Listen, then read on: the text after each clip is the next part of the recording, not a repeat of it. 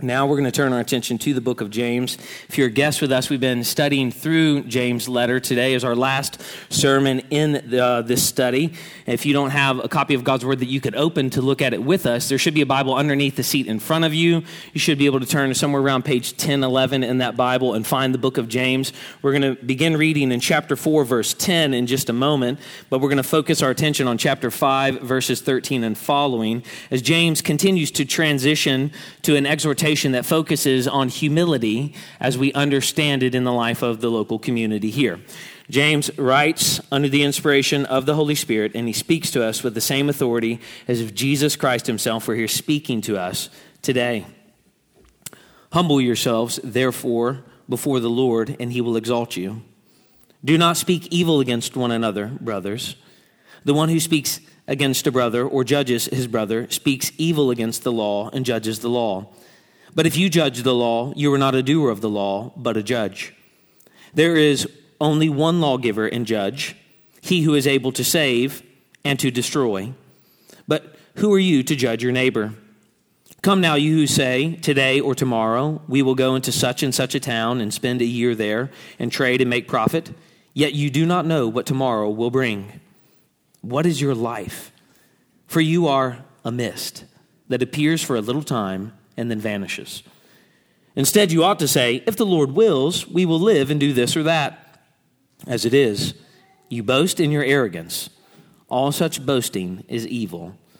So whoever knows the right thing to do and fails to do it, for him it is sin. Come now, you rich, weep and howl for the miseries that are coming upon you. Your riches have rotted, and your garments are moth-eaten. Your gold and your silver have corroded, and their corrosion will be evidence against you and will eat your flesh like fire. You have laid up treasure in the last days. Behold, the wages of the laborers who mowed your fields, which you kept back by fraud, are crying out against you, and their cries of the harvesters have reached the ears of the Lord of hosts. You have lived on the earth in luxury and in self-indulgence. You have fattened your hearts in a day of slaughter. You have condemned and murdered the righteous person. He does not resist you. Be patient, therefore, brothers, until the coming of the Lord. See how the farmer waits for the precious fruit of the earth, being patient about it, until it receives the early and the late rains. You also be patient. Establish your hearts, for the coming of the Lord is at hand. Do not grumble against one another, brothers, so that you may not be judged. Behold, the judge is standing at the door. As an example of suffering and patience, brothers, take the prophets who spoke in the name of the Lord. Behold, we consider those blessed who remained steadfast. You have heard of the steadfastness of Job, and you have seen the purpose of the Lord, how the Lord is compassionate and merciful. But above all, my brothers, do not swear, either by heaven or by earth or by any oath, but let your yes be yes and your no be no, so that you may not fall under condemnation. Is anyone among you suffering? Let him pray. Is anyone cheerful? Let him sing praise. Is anyone among you sick? Let him call for the elders of the church and let them pray over him, anointing him with oil in the name of the Lord. And the prayer of faith will save the one who is sick, and the Lord will raise him up. And if he has committed sins, he will be forgiven. Therefore, confess your sins to one another and pray for one another that you may be healed. The prayer of a righteous person has great power as it is working. Elijah was a man with a nature like ours, and he prayed fervently that it might not rain. And for 3 years and 6 months, it did not rain on the earth. Then he prayed again, and the heaven gave rain, and the earth bore its fruit. My brothers, if anyone among you wanders from the truth and someone brings him back, let him know that whoever brings back a sinner from his wandering will save his soul from death and will cover a multitude of sins. Let's pray. Heavenly Father, whom we know as Father through our Lord Jesus Christ, we give you thanks for your word. Your word is truth. It is a light unto our feet and a lamp unto our path, and we pray that you would help us to focus our attention on it now. That you would give us eyes to see and ears to hear beautiful things in your word. And we ask all of this in the name of our God, who has revealed himself to us as Father, Son, and Spirit. Amen. In his book, The Righteous Mind, Jonathan Haidt says that religion can be best seen in college sports. That college sports are a superb analogy for religion from a sociological perspective that focuses on what is most visible. For just a few hours, it binds all types of people and makes them feel simply part of a whole. It unites individuals who otherwise would have nothing in common into one singular community for a defined amount of time. And to a degree, Haidt is right. Religion, specifically Christianity, is not the study of a bunch of lone individuals, because the church will only be seen to be the true heir of Jesus' teaching by her distinct ethic as it works itself out in community. A distinct ethic she maintains while in exile, as James has been teaching us for the last several months, while suffering trials of various kinds that are testing her faith and producing steadfastness or perseverance and endurance in the faith. And James knows this. So over the last several weeks, we have seen how everything from chapter 4, verse 10, flows out of this exhortation to humble ourselves. James wants us to humble ourselves in relation to the law. And he wants us to humble ourselves in relation to the future. And he wants us to humble ourselves in relation to our riches. And he wants us to humble ourselves in relation to our personal suffering. And he wants us to humble ourselves in relation to our speech and oaths. And now he wants us to humble ourselves in prayer and care, all in the context of community.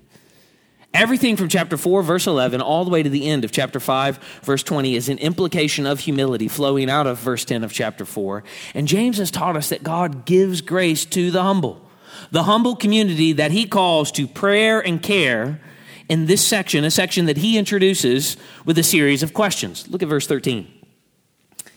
Is anyone among you suffering? Is anyone cheerful? Is anyone among you sick? A good study this afternoon would be able to go back and reread the book of James. And one of the things that you'll see is the Socratic nature of his teaching. He's been asking questions throughout the entirety of the letter. But careful readers also observed that the patience that James calls us to in verses 7 through 12 now gives way to the prayer that he wants us to practice in verses 13 through 20 as believers work this humble life out in the context of community and wait for the return of Christ, a theme that continues to dominate this section of the letter. We observed it a few weeks ago. Look with me again in chapter 5, verse 1. Coming upon you. The future's not distant for James, so he calls them to live differently now. It's not wisdom for a future day, it's wisdom for the present day. Chapter 5, verse 4. The last days. James wants us to see that the final days are now. Some of us are so concerned about the last days that we miss that James is telling us that you are living in the last days right now, so don't wait for them. Live differently now. Verse 7, the coming of the Lord. James is telling us to live as we expect the return of the Lord. One of the problems that many of us have with our Christianity, James knows, is as we're living as if the Lord's coming is far off. So he says again in verse 8, the coming of the Lord is at hand. It's not distant, it's soon. In verse 9, he's standing at the door. He's ready, so you should be ready. James's exhortation to patient humility in relation to prayer and care now in verses 13 through 20 is anchored in that same context, the return of Christ, as the Christian community displays her distinct ethic in the way that she prays and in the way that she cares. Only when we see that do we observe that the humble life for James isn't passive, it's active. It isn't individual, it's communal prayer and communal care. Notice first prayer. Look with me again in verse 13 of chapter 5. Is anyone among you suffering? Let him pray. Is anyone cheerful? Let him sing praise. Is anyone among you sick? let him call for the elders of the church and let them pray over him, anointing him with oil in the name of the Lord. And the prayer of faith will save the one who is sick, and the Lord will raise him up. James transitions to this section on prayer using a series of questions and imperatives. The first one asks, is anyone suffering? To which he responds, let him pray. Rather than chapter 4, verse 11, speak evil against one another when we're suffering, pray. Rather than chapter 4, verse 16, boast when we're suffering and try to arrest the circumstances, pray.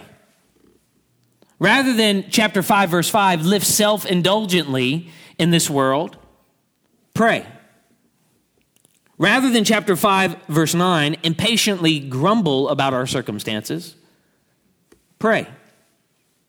Rather than chapter 5, verse 12, swear oaths, pray. Whether internal duress or external hardship, pray. Even when, verse 13, suffering, pray. James knows that believers then are just like believers now, tempted to react to their circumstances with grumbling and anger and discouragement. So he reminds us that there is one appropriate Christian response: prayer, a theme dominating this section of his writing. 7 times in our passage. Verse 13, let him pray. Verse 14, let the elders pray over him. Verse 15, the prayer of faith. Verse 16, pray for one another. Verse 16 again, the prayer of a righteous person. Verse 17, Elijah prayed fervently. Verse 18, Elijah prayed again. Instead of retaliating when facing the trials of life or impulsively breaking out into oaths, Christians, James says, are to pray. Not a new revelation, but a practice that many of us neglect, even though the members of this church have covenanted together to work and pray for the unity of the Spirit and the bond of peace in our local church. Brothers and sisters, fellow members of this church in particular, are you taking it to the Lord in prayer when suffering?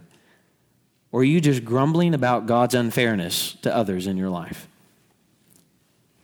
Prayerlessness, James has taught us, always goes hand in hand with the community-disrupting sins of judgmental speech and arrogant boasting and impatient grumbling and oath-breaking. But he has insisted that life's trials are not unnatural barriers to our walk with God. They are the appointed way forward to spiritual maturity for the believer, which is why at the end of this letter, he calls us to prayer just like he did at the beginning of this same letter. If you have your Bible, turn with me to chapter 1, verse 3. One of the things that you'll sometimes hear people say, especially if you come on Wednesday night, is to look at the top and the tail of an argument. Look at the end of the book and the beginning of the book, or the end of the passage and the beginning of a passage. And what we'll see at the beginning, if we look closely, are the themes that we see at the end. Look in chapter 1, verse 3. Count it all joy, my brothers, when you meet trials. He's just talked to us about suffering at the end of the book, of various kinds. For you know that the testing of your faith, the trials, the sufferings, produce steadfastness. They produce endurance. And let steadfastness have its full effect, that you may be perfect and complete. God's intention is that we would be whole, perfect, integrated people, lacking in nothing. If any of you lacks wisdom, what type of wisdom? The wisdom to navigate those trials. Let him ask God, who gives generously to all without reproach, and it will be given to him. From the beginning of the letter to the end of the letter, there has been a sequence of patience and prayer, as James has called these believers to suffer social alienation and physical mistreatment and the disappointments of life in the dispersion as people who walk in a manner worthy of the calling to which they have been called, living whole, integrated lives. And that will be seen when in the midst of all of that, they are doers of the word and not simply hearers only. Brothers and sisters, just gathering this morning as we come to the end of this book, are you hearers only? You gather on Sunday, you take notes vigorously, You gobble up more information in Academy, and you never consider how to apply it to your life Monday to Saturday and repeat the process the following week. James is preparing these people to live in the world together by being doers of the word, even in the midst of life's sorrows and tragedies. From beginning to the end, patience and prayer, patience and prayer. James called them to do that, and he has called us to do that because the positive way forward in situations demanding our endurance is patience and prayer. I wonder, do you believe that? Would an evaluation of your prayer life reveal patience and prayer? Or corporately, would your presence at the corporate gatherings of prayer in the life of this church reveal that you believe that communal prayer, patience and communal prayer, is something that the believers should devote themselves to? I'm here on a lot of Sunday nights. And I would say that that is a rebuke to many of us, that the thing that we're quick to give up is corporate prayer. I don't need another prayer gathering. I went to church. James tells us patience and prayer go together in the life of the believer as they make their way through the trials of this world. In his excellent little chapter in the Institutes, John Calvin calls prayer the chief exercise of faith. That is, prayer is the primary way true faith expresses itself. And that means for Calvin that prayerlessness is a functional atheism demonstrating a lack of belief in God. Prayer should be something that we give ourselves to, which is one of the reasons we give ourselves to it even in our Sunday morning service. As Mark Dever, a friend of our church, has said, we should pray so much that unbelievers get tired of hearing us talk to the God they only pretend to know.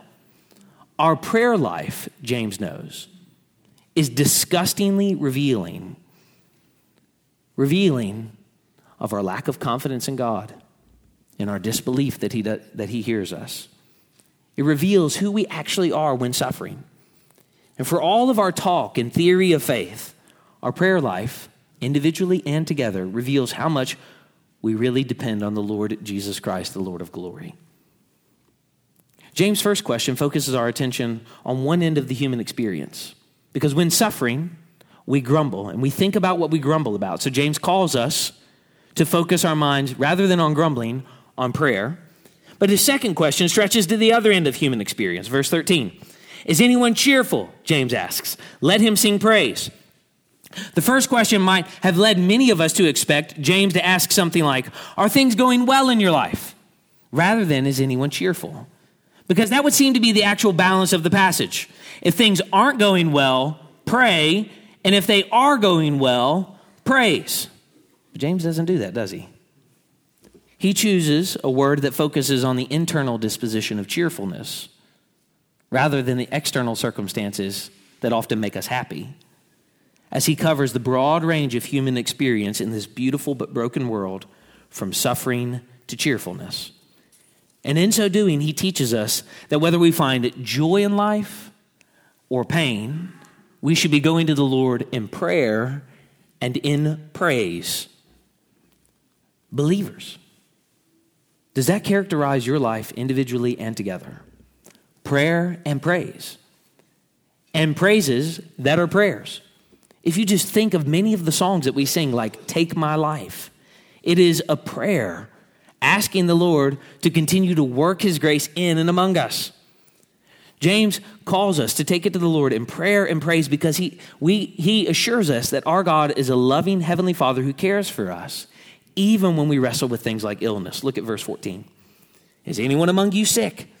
Let him call for the elders of the church and let them pray over him, anointing him with oil in the name of the Lord. The fact that the elders, which James assumes there will be a plurality of in the local congregation, must be summoned to the house of a sick person indicates that the sick person is likely too sick to leave their home easily and is probably bedridden, which is why the elders are to come, into verse 14, pray over him. And as they do, James instructs the elders to, verse 14, anoint the sick person with oil in the name of the Lord. James is not suggesting that you get on the phone with one of our elders and ask them to pray over you every time you struggle with your seasonal allergies.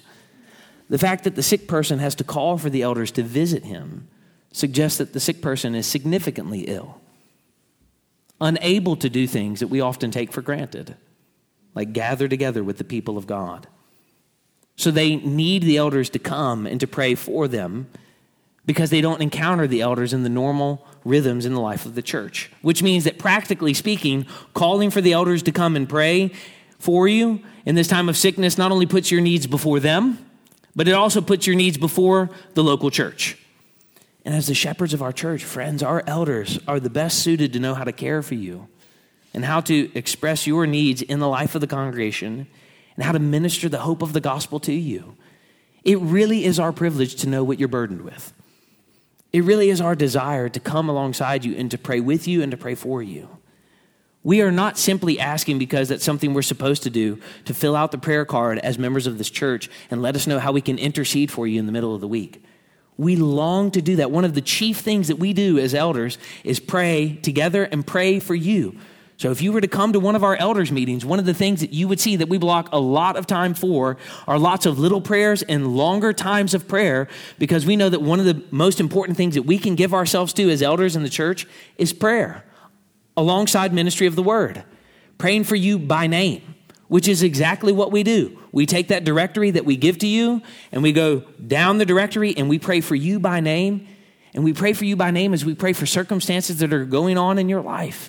Friends, we want to know what is ailing you, what is burdening you, what is troubling you, so that we can not only pray for that, but we can figure out with you how to bring that to the congregation so that we might support you.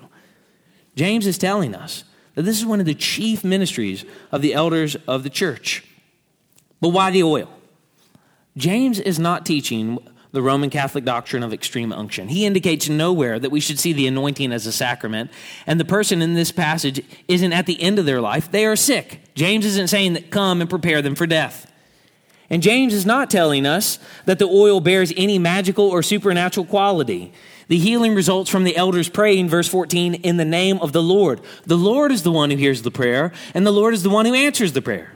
The oil is secondary in the passage to the central act of praying, our humble expression of dependence on the Lord in all things, particularly with our health, which is why we take those burdens to the Lord.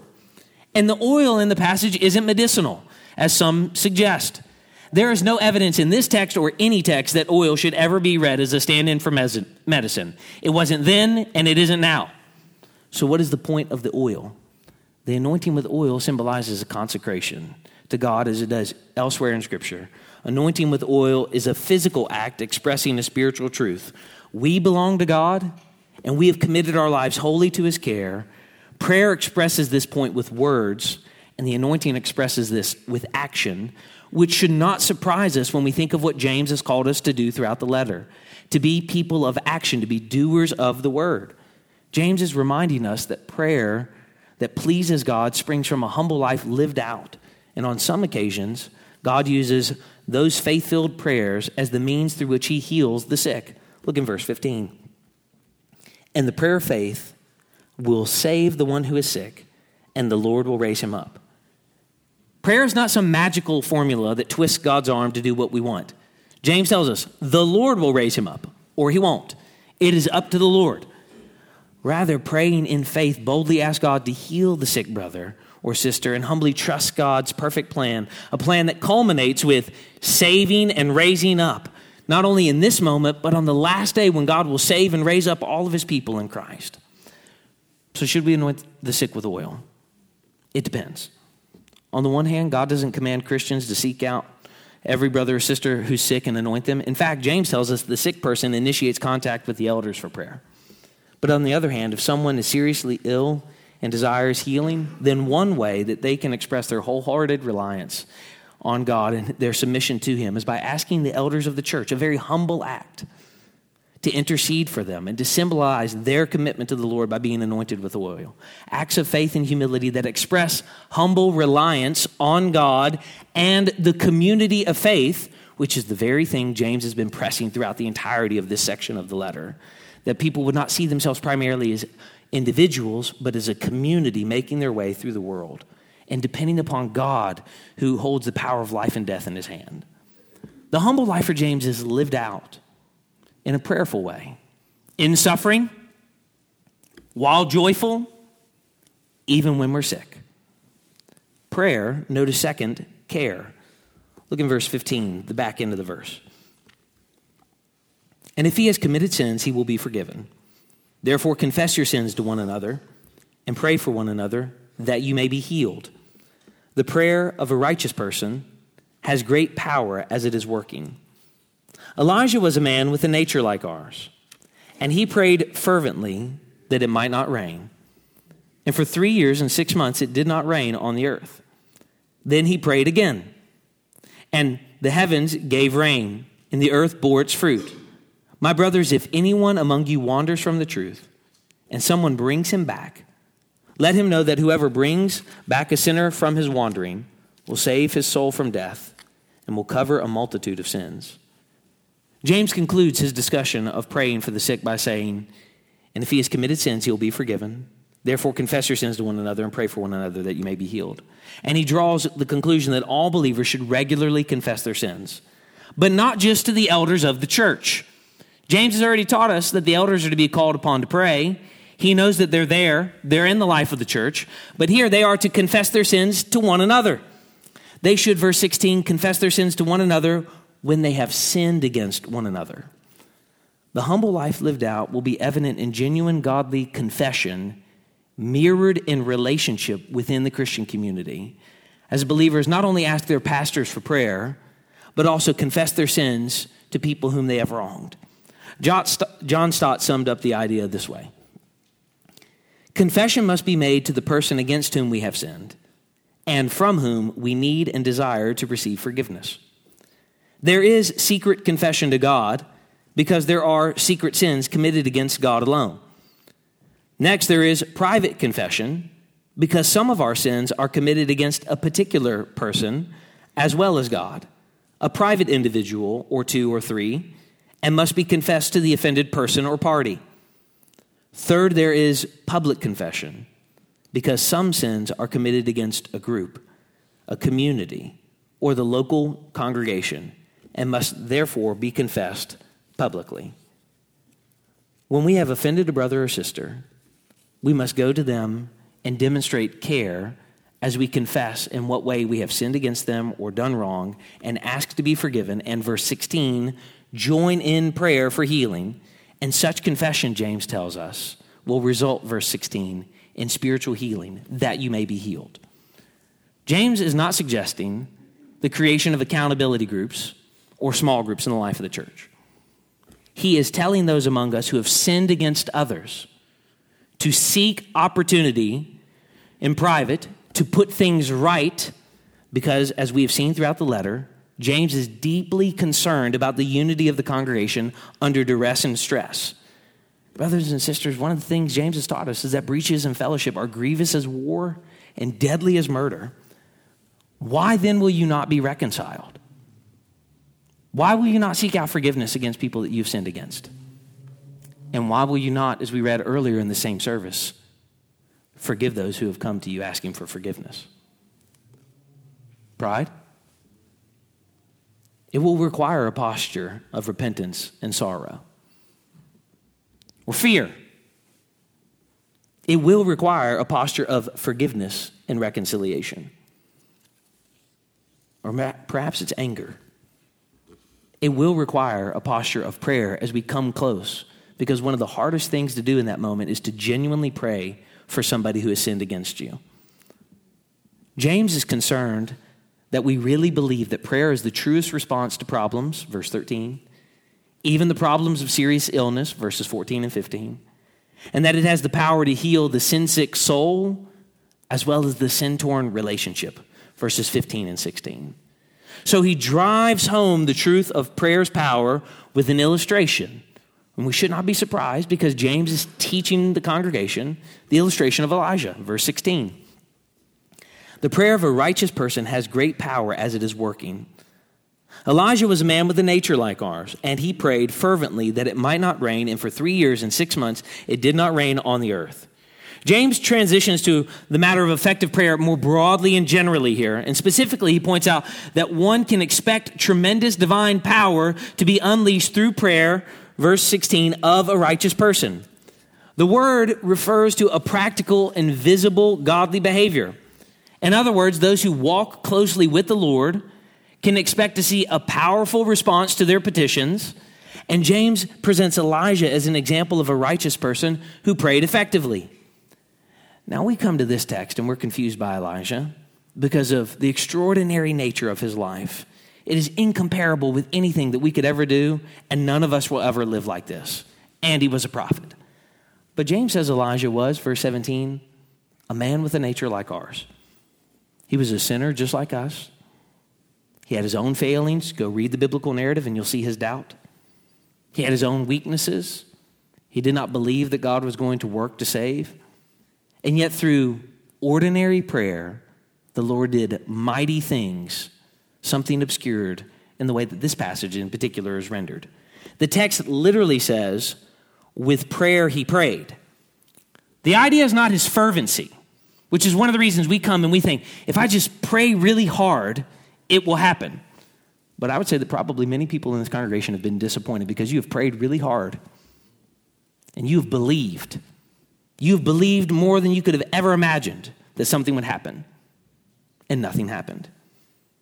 And it wasn't the frequency of his prayer.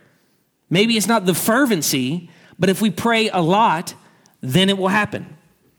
The point is not the fervency, close your eyes, scrunch up your face, and pray real hard. The prayer is not about frequency, try a lot, and then that will make God do it. But the fact that he just prayed. He humbled himself, and praying he prayed. Or as Alec Mater said, the general truth James is trying to draw out with the illustration of Elijah in verse 17 is human prayer, divine results. To withhold rain is something only God can do. An idea that he teases out a little further in verse 18. Then he prayed again that God would do something, and heaven gave rain and the earth bore its fruit. God, the creator, ordered life's events in the world in the light of the prayers of Elijah. And one of the ways that God brings about providences in this life is that he ordains the prayers of his people to bring them about.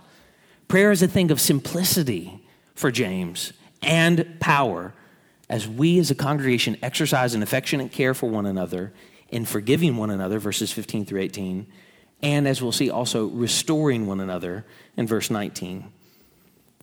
My brothers, if anyone among you wanders from the truth and someone brings him back, let him know that whoever brings back a sinner from his wandering will save his soul from death and will cover a multitude of sins.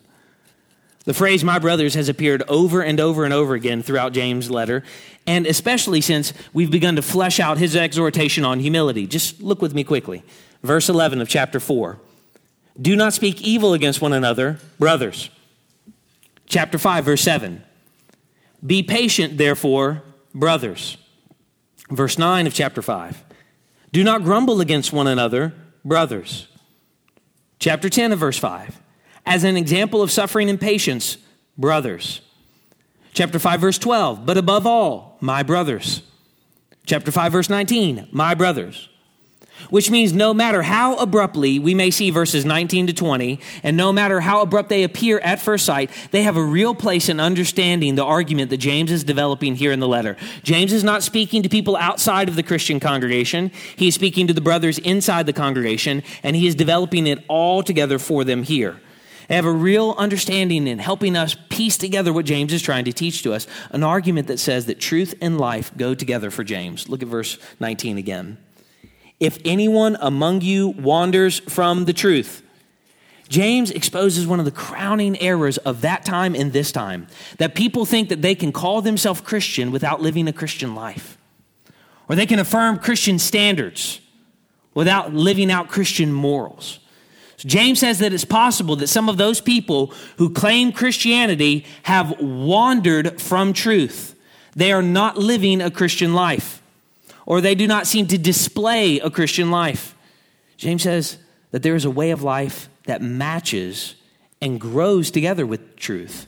Truth as it has been revealed in the person of Christ. Truth as it has been articulated in this letter.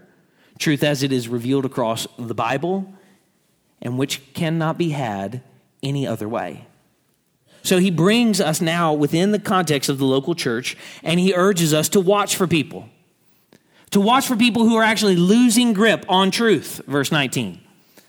To watch for people whose way of life wanders to such a degree that the error of verse 20, sin, is evident. It's not simply that they're not living well, it's that they're living sinfully. They are living contrary to what God has revealed in his word. And it's not simply that it's happening privately, it's public now. People see them wandering from the truth. So he urges us to watch for sinning wanderers in the church, verse 19. My brothers, if anyone among you wanders from the truth. He's not saying just look for people outside of the church who are sinning. James assumes that there will be people inside the church who are wandering from the truth. They will listen to false teachers. They will turn away from God's word because it's hard. They will not want to obey because it requires them to do something that they do not want to do. Perhaps confess and reconcile. Perhaps pray when suffering. Perhaps give praise even when life hasn't worked out the way that they've wanted it to. And all of this, he tells us that we cannot simply sit back and have nothing to do with it, which is often the very thing that we want to do because it's hard and it's messy. But James tells us exactly what we've already covenanted together to do, that we are to exercise watchfulness for each other and faithfully admonish one another and entreat one another as occasion may require. It is our responsibility, Christ Church Westchester. It's our responsibility, not just the responsibility of the elders. You never have to ask a pastor for permission to go and correct and admonish other believers in the church who are in sin. You never have to wonder if you have license to come alongside them and encourage them in the faith once for all delivered to the saints. You never need to wonder, does God want you to do spiritual good to other people and build them up or call them back to the Christian faith? James assumes that this is the work of all believers. The elders in particular were called upon to pray, but believers are participating in confession and restoration, and believers are participating in gathering this wanderer and bringing them back on the narrow way. It is your job, part of the job description that you agreed to as members of this church, to help us fulfill the work of the ministry in this way. So James says, my brothers, if anyone among you wanders from the truth and anyone brings him back, same word. One of the ways that we have agreed to do that for each other as fellow members of this church is to work together for the continuance of a faithful evangelical ministry by sustaining its worship, we're doing that, and its ordinances, we will do that, and its discipline and doctrines. One of the ways that we will sustain one another in this life is through the discipline that is both formative and corrective in the Christian life. Corrective when we have to set somebody outside of the church, we remove them from the membership, and formative in all of the other areas of life where we're coming alongside them and saying, as one of the members who is here in this room today several years ago came to me after sitting at my dinner table and said, you know, you really weren't gentle with your wife and kids tonight. I think that you need to go back and apologize to them. Formatively coming alongside the pastor and saying, you sinned and you need to repent. And he was right, because my life is his business and your life is our business. Brothers and sisters, it's not simply that we would entreat one another on good days, but that we would admonish one another on those days when we're tempted to wander from the truth, James says. Brothers and sisters, we must be watchful all of the time for one another's welfare and the continuance in the truth, because James knows that it's easy to want to give up. He's writing to a beleaguered group of Christians who want to give up. They're in exile. They're not having everything work out the way that they thought it would. Christianity is harder than they anticipated. They would have assumed that belief in Christ meant happiness in life. And what they have found is that belief in Christ has been met with social alienation and ostracization and physical torment and pain and difficulty in this life. So now here they are wandering from truth. And James says, we need to go, we need to call these people back. Because verse 19, anyone can wander. It's not just who we might perceive to be the weakest among us, or the worst among us, or the youngest Christian among us. Anyone can wander from the truth. But thankfully, anyone who is in Christ can be used to bring that wanderer back. And someone anyone who brings him back, let him know that whoever brings back a sinner from his wandering will save his soul from death and will cover a multitude of sins. Frankly, brothers and sisters, you cannot help bring back wanderers to the truth and put them on the path if you are uninvolved in their life. If that's the primary way that you view your membership here at Christ Church Westchester, then I think that you should speak with one of the elders about your membership. If the only way that you view your membership is what you do on Sunday morning and doing whatever you want to do the rest of the week, then you are completely missing the point of what it means to live life together in the context of community. And the only way that you can actually help one another is if you are invested in the lives of each other. And that requires vulnerability on your part and on the part of the people that you minister to.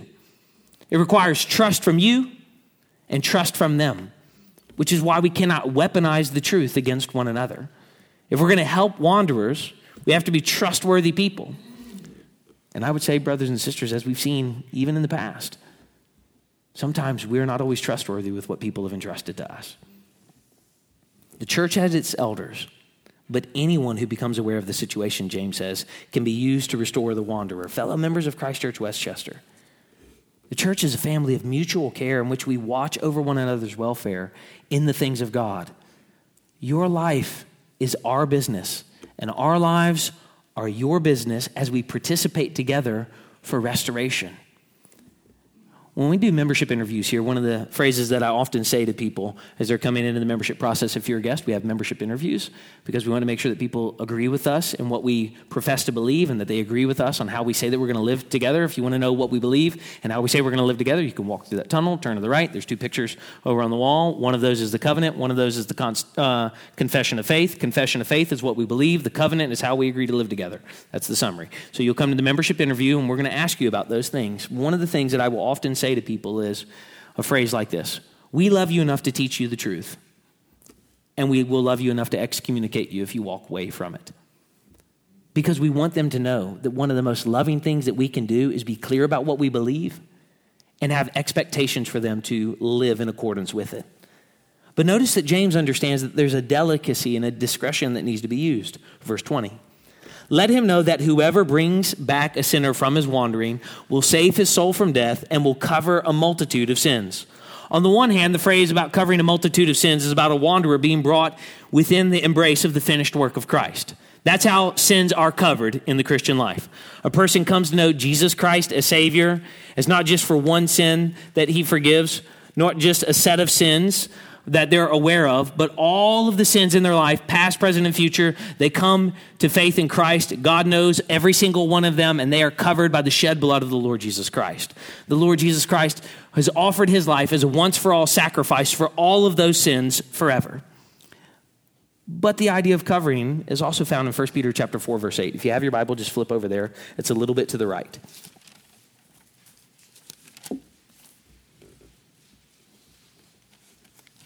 1 Peter chapter 4, verse 8.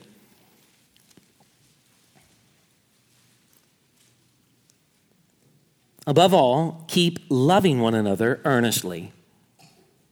It's a good thing. We would expect to love one another earnestly, since love covers a multitude of sins. In 1 Peter chapter 4, verse 8, in relation to the love we bear for one another, we know about one another's sinfulness. And I think in many ways, one of the ways that we love one another earnestly is that we keep it quietly under wraps while we're trying to deal with it until it becomes public, not having to weaponize it against one another.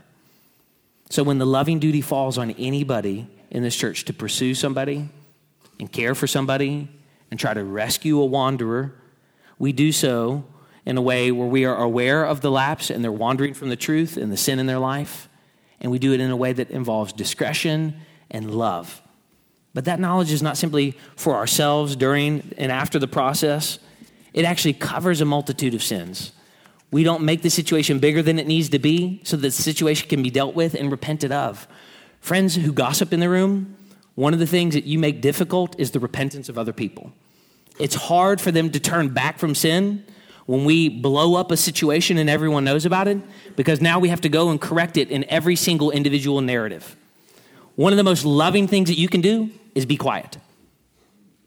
Be quiet and walk alongside people and encourage them towards repentance. We must strive for the spiritual well-being of other people as if their eternal destiny rested with us, even though only God, verse 20, can save his soul from death through the shed blood of Christ. And that is something that is being dealt with because of our sin. Perhaps you're here, friend, and you are confused about what we're talking about with our life together today. And part of the reason that you're confused about that is you're not aware of what the Bible teaches about the sinfulness of your sin. Even as James speaks of it here, he doesn't coddle it and say that these are deficiencies in the life of the Christian. He calls the person a sinner. They've committed sins, verse 15. Their sin has separated them from God. Their sin, as a result of separating them from God, has placed them on a path where they will be damned for all of eternity. And the Bible says that the only way for that sin to be dealt with and that damnation to be taken away is through the finished work of Christ, where Jesus not only lived the perfect life, but he actually died the death that we deserve, bearing the wrath that we deserve in our place, so that if we trust in him by faith, we might have hope of everlasting life. We need Jesus to be perfect, and we need Jesus to die for us. And we need Jesus to have died in our place and believe that his death in our place was the death that satisfied the wrath of God against us. Friend, if you're here today and you have never trusted in the finished work of Christ, we invite you and implore you to trust in the finished work of Christ today. And the Bible is very clear and simple on what you need to do. You need to repent of your sins, and you need to ask God to forgive you of your sins, and you need to believe that Jesus Christ is Lord. And if you have questions about what it means to repent and turn away from sin or to believe in Jesus Christ as Lord, one of the pastors would love to speak with you. I will be at that tunnel following the service. There will be another pastor at this door over here, but there will be members throughout the rest of the church here. They would love to open the Bible with you and talk to you about the forgiveness of sins. Friend, please come and speak with one of us. But believer, James isn't writing primarily to unbelievers again, is he? He's writing to believers in the church. Their sins aren't blemishes. They're sins that are causing them to wander from the truth. And they need people to come and to lead them back so that they are not led to death. Friends, the sins in our life must be taken very seriously, even as believers. We are not to neglect the sinfulness of our sin, just like we are not to neglect a straying sinner, but we are to seek them out in love, and we are to turn away from them all of the time. Underlying James's exhortation is a biblical understanding of perseverance. And again, one of the confessions of faith that we read regularly helps us when it says this: the perfectly wise, righteous, and gracious God often allows his own children for a time to experience a variety of temptations and the sinfulness of their own hearts. He does this to chastise them for their former sins, or to make them aware of the hidden strength of the corruption and deceitfulness of their hearts, so that they may be humbled. Not done with the statement, but just think. There have been many times, probably believer, you thought, that's behind me. I'll never do that again. And what you have found is it's not as far behind you as you have thought. And you have done it again and again and again. And in all of those moments, you become more aware, if you are truly walking with Christ, of the deceitfulness of your sin. I'm okay. I've dealt with it. I've outgrown that. That pattern no longer is going to bother me. I'll never yell at her again. I'll never slam my hand down on the table. I'll never respond like that when my boss is an idiot. We'll never respond in those ways, only to find that we're doing it again and again. He also does this to lead them to a closer and more constant dependence on him to sustain them. When we see the sinfulness of our sin and how it's deceived us, we respond rightly in prayer and care by depending upon him, to make them more cautious about all future circumstances that might lead them to sin. So we're now looking out into the future because of that and saying, I shouldn't do this. I shouldn't go to these places. I shouldn't watch these types of things. I shouldn't put myself in this type of situation.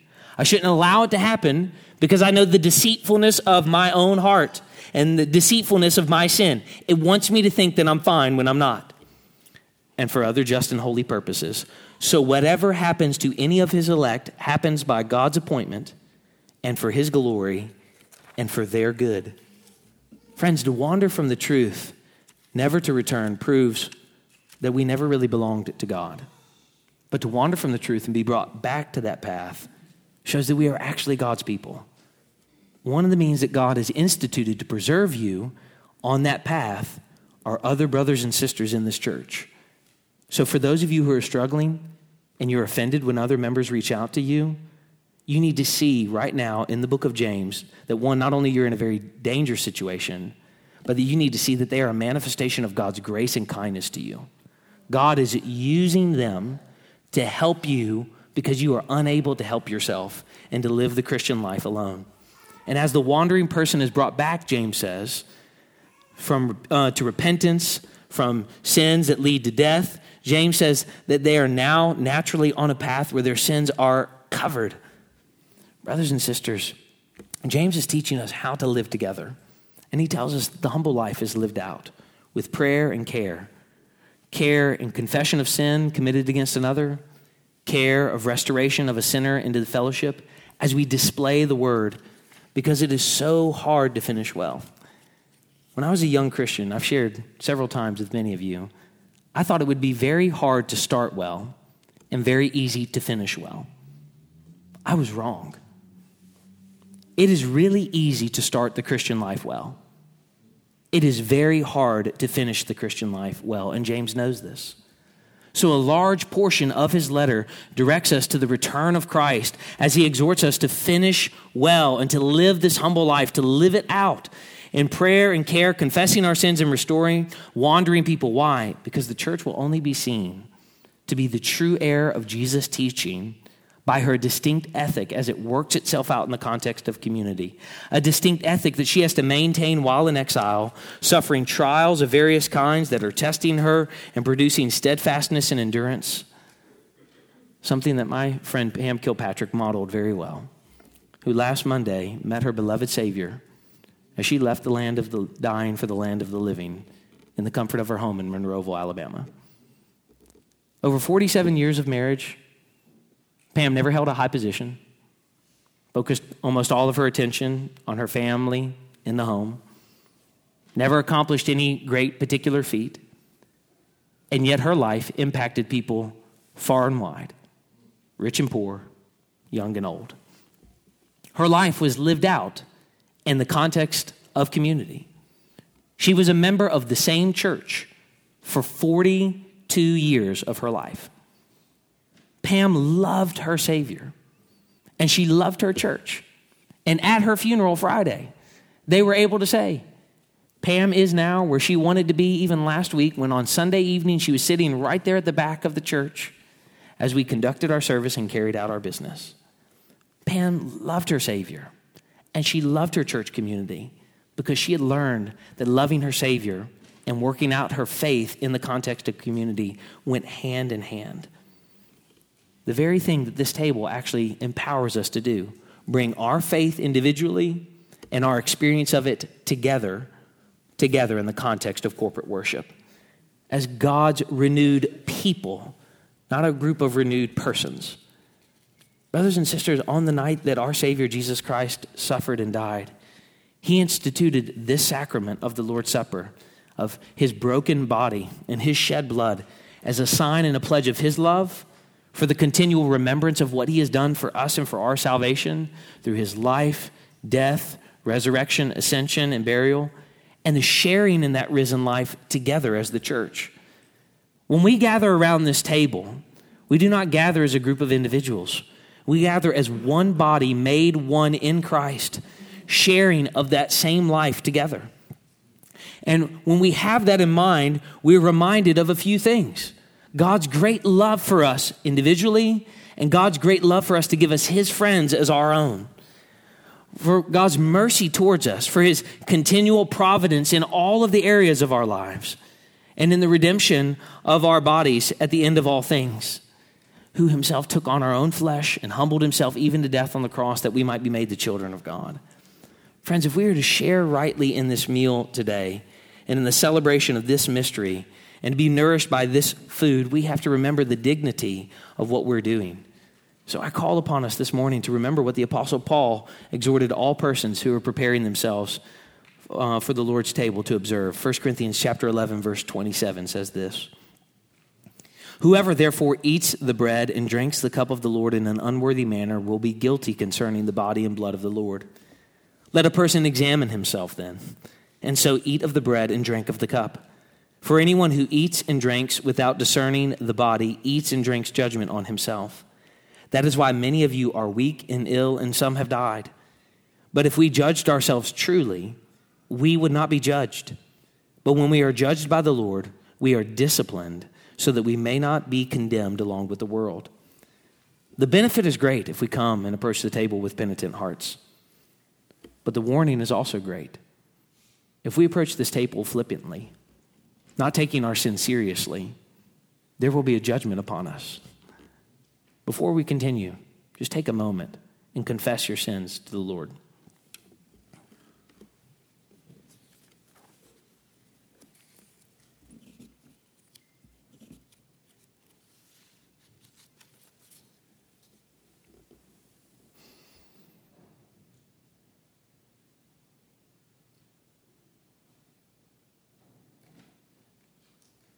Friends, as we examine our lives and our conduct by the rule of God's commandments this morning, if you've perceived that you've offended anyone in any way, whether in thought, word, or deed, right now at this time, not only confess it to the Lord, but friends, even as we're getting ready to observe this meal, go and reconcile with them. Go to that person and ask for forgiveness of anything that you've done or anything that you've said, and be reconciled with one another so that you might live this life together. One of the beautiful things is sometimes to see people get up and to move in the midst of this time to ask another brother or sister for forgiveness. Because Jesus has taught us in Matthew chapter 6, verse 14, if you forgive others their trespasses, your heavenly Father will also forgive you. But if you do not forgive others their trespasses, neither will your heavenly Father forgive you. And once you are reconciled with one another, come to this table, this food, and be reminded of these words that we read earlier in this service. If we confess our sins, he is faithful and just to forgive us our sins and to cleanse us from all unrighteousness. My little children, I am writing these things to you that you may not sin. But if anyone does sin, we have an advocate with the Father, Jesus Christ the righteous. He is the propitiation for our sins, and not for ours only, but for the sins of the whole world. Repentance removes doubt. It gives us assurance, it strengthens our faith, and it reminds us that the love of Christ covers all of the sins in our lives. Friends, if you are here today, and if you have repented of your sins and believed in the gospel of the Lord Jesus Christ, if you have been baptized, if you are a member in good standing of an evangelical church that preaches the same gospel as this church, and you can't be a member in good standing of another evangelical church if you never go to it. But if you're a member in good standing of an evangelical church that preaches the same gospel that this church preaches, then we invite you to come to this table. But if not, friend, if you're not trusted in the Lord Christ, if you haven't been baptized, if you're not a member in good standing in the context of another church, then we would invite you to just stay in your seat and observe as believers come forward to this table in just a few moments. And during that time, one of the things that you can do is not only sing the songs that'll be on the screen above our heads, but to pray and to ask God to forgive you, or prepare to even take action today by going to join a church. You can speak with one of the pastoral assistants. We'd love to have you join us in membership here. I'm going to pray, and as I'm praying, I'm going to ask those who are serving the table to come and to prepare to serve. There'll be two lines. We're going to ask you to come, take a piece of the bread and a cup, and then go to the outside and go back to your seat. And I will have some additional offerings down here as well for people who don't feel comfortable breaking off from a common loaf as well. Would you join me in prayer? Father, we thank you for the gospel of our Lord Jesus Christ, and we ask in Jesus' name that you would help us as we observe this table to take seriously our sin. Father, that even now that you would be making us aware of sin that we need to ask for forgiveness of if we have sinned against others in the life of this church. Father, we ask that you would make us a congregation that prays together and demonstrates care in the confession of sin and the restoration of those who are wandering among us, that we would be a people who take seriously what you have called us to in the Scripture, wherever it might lead. Father, I thank you for these men and women and their commitment to the gospel of Jesus Christ, and I pray that you would help them to endure. Even as we have learned from James over the last several months, we know that it is often difficult to endure, to continue in the faith. Father, we pray that you would help our unbelief. And Father, that you would strengthen our church as we walk together, striving side by side for the faith of the gospel. And we ask all of this in Jesus' name. Amen.